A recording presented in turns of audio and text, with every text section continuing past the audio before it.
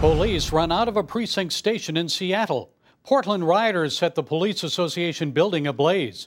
Major cities around the country defunding the police. Growing hostilities against the men and women in blue. And it's so bad that one union official reportedly said police morale is now, quote, in the toilet. Prager University is hoping its national initiative, the Back the Blue campaign, will spread a message of gratitude and appreciation for law enforcement at a time when it's needed the most. Well, here to explain is Prager U's Will Witt. Will, first I've got to ask, what happened when you kicked off this campaign in Denver? I know conservative pundit Michelle Malkin and others were attacked. Tell us about that. I can't say for sure exactly what happened to Michelle Malkin and her being attacked, but I know that all over the country, people who are saying that they are defending the police are being attacked for their views. They're being attacked online as well. Go back to the other side. You touch her first. You officer. You touch her first. Get off. Stay back. Go away. Don't touch. Get off. Get off. Get off. Get off. This is our rally. This is our rally. So it's a very serious thing. The issue has gotten incredibly polarized, but we at PragerU, definitely believe that, despite the politicization of defunding the police, we want to stand up for what we believe in every single time. What was the response from Denver police? After all, the rally was there to show support for them. Yeah, well, we've seen this in a lot of things. Also with, the rioting for Black Lives Matter, we saw some of the police going and kneeling with some of the protesters instead of actually, stopping the protesters. So there are things that are happening that aren't always the best, but we support the police in whatever they do.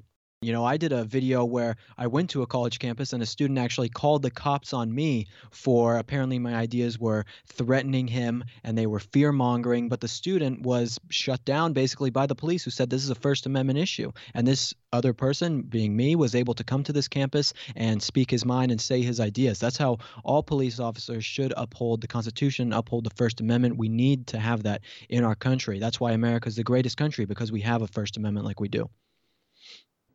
I know we've seen efforts on college campuses to silence speech that leftists don't like, but now it seems this is going beyond the campuses into the public streets. So what should be done about it? Things are getting worse. It's getting more polarized than ever. I think people are starting to as well mistrust the media a lot more. So a lot of opinions are flying out very passionately.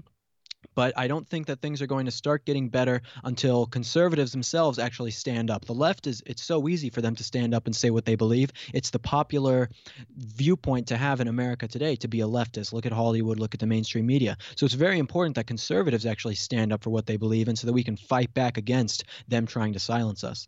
Defunding police, overrunning and burning police stations, disrespect for police. I know statistics show only 1,000 fatal police shootings, people of all races, out of more than 60 million annual encounters with police. So what is this really about?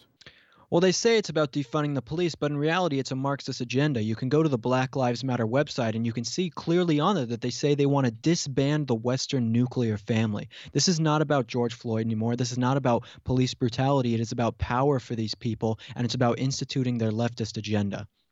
And the Back the Blue campaign, what kind of feedback are you getting from police officers and from those who peacefully attend?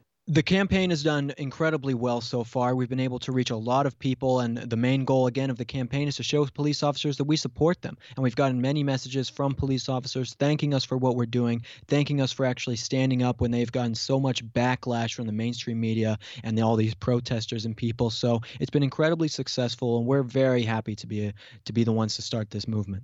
I hope that people start to wake up to the actual facts about what's going on with the police. Part of our campaign isn't just showing love and support for the police, but it's also a factual campaign where we're putting out the real numbers, the real data on how the police are treating people in this country. So with the amount of people who are sharing our posts, the amount of influencers and notable people and just, millions of hardworking Americans across the country, we're hoping that these facts get out to people who wouldn't have heard them before and are actually having their minds changed on the issue. And I think it's working.